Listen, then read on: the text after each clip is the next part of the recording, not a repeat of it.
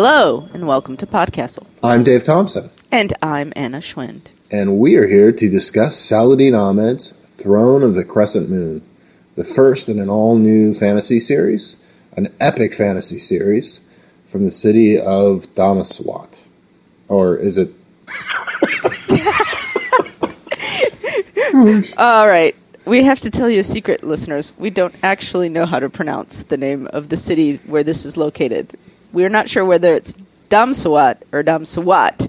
And Dave promised me that we were going to say Damsawat, but then he didn't. So we could just start the recording over now. Fill in, folks. Figure it out. Oh, boy. All right. Anyways, from the city of Damsawat, which is a version of an Arabian city, and it's large, and it's cosmopolitan, and of course... Everybody by now knows I love city stories, and that's one of the things I love about this book is that the city is big, cosmopolitan, sprawling, has distinct neighborhoods that have distinct flavors, just like every city you've ever lived in. You know, sometimes the cities are so uniform or bland, but this is definitely not the case with Damsawat.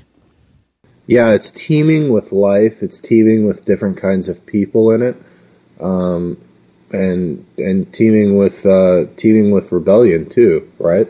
Exactly. So let's. Is there anything else we should say, or should we go straight to Saladin right now? Yeah, let's do that. Could I cut you off there, Anna? Nope. I was just going to talk about how awesome Damsawat is, but hey. Oh no! Let's go back and talk about how awesome Damsawat is. Hey Anna, tell me how awesome Damsawat is. Damsawat is so awesome. It is a truly cosmopolitan, large city. It is a center of trade, which means that there's a mingling of cultures there, and one of the things that's so fun about this is how we get to see the different cultures interact, but that doesn't mean that that Damsawat does not have its own distinct identity, because it does. And you get such a strong impression that the world as a whole is bigger than just what we're seeing, which is something I love when fantasy conveys to me. I hate it when they shrink the world to just what you're seeing, and you know that if you happen to look left or right, if you could, you'd just have gray screen. Yeah. So it's pretty awesome. Yeah, you're gonna see off stage, or you're gonna see the you're gonna see Ed Wood, bumping into the props or whatever. But not here. No, not here. Here you see that the world truly does extend outside of the bounds of the focus of the story. Now let's listen to Saladin. Awesome. Let's listen to Saladin. Hello, PodCastle listeners.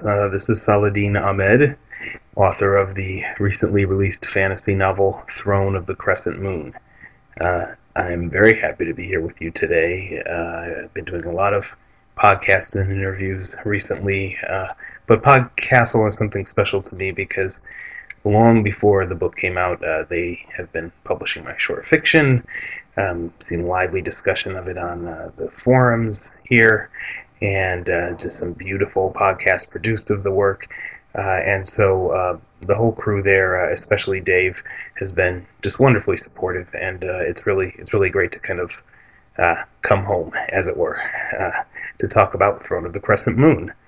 I'm going to talk a little bit today about the ways in which Throne is both a tribute to the kind of fantasy I grew up with and is a little bit of a pushing back against that fantasy. Now, as I say, Throne is a sort of love letter and homage to the kind of heroic fantasy that I grew up reading and watching and playing. Stuff like Lord of the Rings, Star Wars, Dungeons and Dragons, a little bit later, The Wheel of Time. And as they are for many geeks, those works are part of my very soul. They inflect my writing, but they also, strangely, have probably affected the way I look at the world over the years. And Throne of the Crescent Moon is a kind of love letter to those works and others, the fantasy of my youth. But it's also a response to that fantasy. That fantasy was wide-eyed, but sometimes myopic, and my response is sometimes an out-and-out pushback against that myopia. The kind of pushback that I'm talking about comes from my own kind of autobiography. I was born in Detroit in the 70s. I was part of a working class Arab American enclave there, and my father was a activist, a labor activist, and a kind of community activist who taught me about my Arab heritage, taught me about caring about what happens to working people and poor people, and also taught me about fantasy and science fiction. And so all those things have sort of mashed up in my brain and in my soul. And I guess Throne of the Crescent Moon is kind of them jumbling together and coming out on paper. A few instances of the ways in which this kind of love and this pushback happen concurrently. I've rooted for I don't know how many princes and princesses over the years in fantasy novels, and yet I didn't want to celebrate hereditary power uncritically in that way, so I have mostly low-born characters, and they're in the midst of a plot to usurp the quote-unquote proper ruler. I have read I don't know how many coming-of-age stories and related to them and loved them in fantasy, but I didn't want to write yet another one myself, and so my main character is in his 60s and is more or less ready to retire from his vocation of monster hunting. But the biggest bit of pushback, I suppose, is in the locale and the culture that's at the center of Throne of the Crescent Moon. We have a sort of pseudo-Arabia rather than a pseudo-Europe. And that's my attempt to both just kind of depict the kind of a fantasy version of some of the culture that I grew up with, but also to shift the center of the typical fantasy map, where there's this sort of quasi-Arabian desert far off to the east of wherever the center of the action is happening, and it's filled with savages often. And so this is sort of putting the land of the Haradrim, of Tolkien's Haradrim, or Lewis's Kellerman, or Jordan's Ael, at the center of the book, and seeing what happens when you do that, when you make that shift. And of course what happens is that the world starts to look very different, and so do the people in it. Different and yet still familiar, and I hope people will find something new and yet something they love in this book. Wow, okay, cool. Thank you so much, Saladin, for that. Anna, one of the things that I really, really liked about this book was, and Saladin mentioned this when he was talking, was that the hero, Adula, is not a young man. He's an older guy who fights monsters. He's cranky. He's sloppy. He's a messy eater. He gets food everywhere. He farts, and I mean, he's just this old man. Addicted to tea. Oh yeah, addicted to tea. Loves to read, and in love with a prostitute who he's been seeing on and off again for most of his life, I think. And yeah, except for I think she just is like a pimp, right? She runs the house of ill repute. Oh, is she? I don't think she's actually an employee. Was she a former prostitute? Am I wrong? Possibly. In thinking that? Maybe that's the normal career path. I couldn't tell you. Okay. So, but despite all that, I mean, so he's kind of like Abraham Van Helsing and the Anthony Hopkins version, not the Hugh Jackman version, or Kolchak, the Night Stalker. He's this old, not handsome guy, but he's totally kick-ass, and it's a lot of fun to read a story like that from his perspective. I really loved, and this is one of the things that Saladin was talking about the not privileging of youth as always being who the story is about. I thought that he, we talk about all the time levels of competency, and sometimes these young heroes are just sort of magically hyper-competent or whatever, and it was very clear that while he was old and he had never been sort of much of a hand-to-hand fighter, that his vast store of knowledge, that his ability to quickly assess situations because he's been in so many of them, is where his skill and gift is truly at. So you could fully understand why he was such an awesome ass kicker despite being 60 plus. Right. And it was realistic and it made sense, and I loved that. Yeah, it was great. And not to say that he didn't. Sorry, let me back up. Not to say that there aren't young people and beautiful people in the book as well, right, Anna? Oh, totally. Do you want to talk about them? Although I don't think that the young people. Another thing I liked is that they weren't paragons of beauty. All the other characters talk about how they're not actually all that good looking, except I guess maybe Rashid is supposed to be good looking, but Zamia, everybody talks about how she's kind of funny looking, but that doesn't prevent Rashid from falling head over heels for her. Oops, was that a spoiler? Sorry, guys. I think it's pretty obvious when they meet. and it's because they're kindred spirits, which is another thing I appreciate. And he didn't specifically talk about this as pushback, but there wasn't that, oh, he's beautiful, she's beautiful, so they fall in love. It was more of a like, oh, you see the world as I see the world. We have things in common. We have the same sort of drive. We like killing monsters. Yeah, we really like killing monsters. So I really like you. And so I appreciated that aspect of it as well, that not being glossed over, that being a tad more realistic. But actually, my favorite characters are also the not young secondary characters, and all the secondary characters are great, which again, you get the sense that all the people are real people and that there are more real people in it than the ones you actually see and get to talk to. Again, we're talking about that fullness of the world, and it's expressed not only geographically but also by the fullness of the secondary characters. And so my favorites were the neighbors, who were longtime friends of Adullah's, Dawood and Litaz, and they're an unlikely love match. She was some kind of princess, and he was just some guy from a different country. So again, all that cultural interplay comes in right here.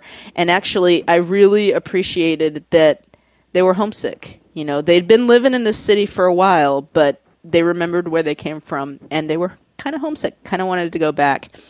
And one of those characters, Dawood, was just my favorite. And if I were to tell you why, it would probably be too spoilery. But when you read it, you'll probably see that he's special. He's something special. But they're both awesome. I mean, I think one of the things that after talking with you a while about epic fantasy and stuff, and the few epic fantasy stories we've kind of talked about here on PodCastle, it's at the Spotlights, is that we really like the secondary characters are maybe just as important, if not more important to us than the primary characters, because they really make the world feel full and immersive, and like with Dawood and Litaz, that's definitely the case with them. They are two of my favorite characters as well, and I could do hearing a lot more about them in the future. Yeah, and maybe we will. I mean, is there more? Is there more in the world? You think there are more? I know that there's a trilogy at least of the stories coming out, and I know that Saladin had told us before that the character that we featured in Judgment of Swords and Souls is going to be in the second book. It's going to be featured prominently in the second book. Oh, great! Been wondering what happened to it. Yeah. So that'll be cool. One of the other things that we wanted to talk about here, speaking of epic fantasy and epic fantasy trilogies and things like that, one of the great things about this book is that it is a huge epic fantasy, told to you in under 300 pages. It's really short. The The train does not stop moving. And it's so... It is barreling down the track. For those of you who have listened to Saladin's short stories, you guys know how fast-paced they can be and how exciting they are. And it's like that the whole way through. It never slows down. And it's nice to read a big epic fantasy in less than 300 pages, in something that's not a doorstopper. Something that the big paragons of epic fantasy like George R. Martin or Robert Jordan or whoever would have taken 8 books to write. Saladin writes a really kick-ass book in 300 pages. So, and it's properly paced, and you're not left in the dust. It's very exciting and very condensed, but you don't feel like you feel like you get the whole thing. Yeah. You definitely feel like you get the whole thing, and I know that some of you guys listening to this care about not wanting to get sucked into a series with cliffhangers and having to wait for future books, but this book is pretty self-contained. You read the whole thing, you finish it, and you feel like you've gotten a whole meal, not just an appetizer or a precursor to something else. It's a single story. There's an appropriate sense of closure. Yeah. It begins, it has a middle, it ends. It's of a piece.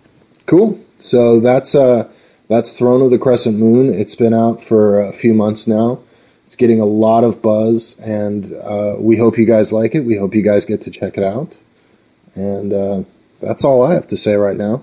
Anna? Are you sure? Because I thought you were going to say something in 60 seconds or less about faith. Yeah, one of the things that I want to talk about is the faith of the characters. And each of the characters has their own faith. Most of the characters have a different spin on the same faith. Which is a type of Islam, a monotheistic religion with emphasis on charity and doing good works. And I personally love reading stories about people who have different levels of faith and whose spirituality is important to them. And one of the things I really appreciated about this book is that although they all have, all the protagonists have some level of faith, they're all at different levels of faith. Adula has been around for a long time, and he's a little bit world weary. He's definitely a believer, but he's also somewhat of a cynical believer, whereas his apprentice Rashid is very fundamental and legalistic. He has difficulty, for example, coping with the fact that Adula is in love with this mistress of a house of ill repute, and he sees that as sinful, and yet he sees that Adula's power comes from his faith, and he is struggling to reconcile those things. And he even struggles with, some of what I would think of as smaller things, particularly in epic fantasies, about, letting somebody go when he feels like they should have, turned him over to the authorities or something. Something like that would really get under his skin and bother him for quite a long time. He'll feel like he failed his order and his God. And so all the characters have these wonderful different levels of faith and different sets of belief, and it's great to see them interplay with each other in that level. And it's also kind of nice, and this is possibly another aspect of Saladin's pushback, although he didn't refer to it specifically. That they don't that they're genuine in their faith, that their faith is not some quaint sort of mythological thing, or that there are characters who are obviously like with that 21st century skeptic mentality, which I find interposed all the time in stories of hundreds of years ago, when really that's not how most people thought then. That people seem to have that awareness that culturally in this time and place, this feels like how people would think about their faith, instead of always having that side character, which is the author telling you, oh, isn't this cute that these people still believe in things, which I find incredibly annoying when I encounter it. Yeah, agreed. Cool. Okay, well, I think for reals, that about wraps it up for this time. Thanks very much for listening. Hope you guys get a chance to check out Saladin Ahmed's Throne of the Crescent Moon. Hope you like it. Hope you get to read it or listen to it. And we'll see you next time here at PodCastle. Thanks for listening.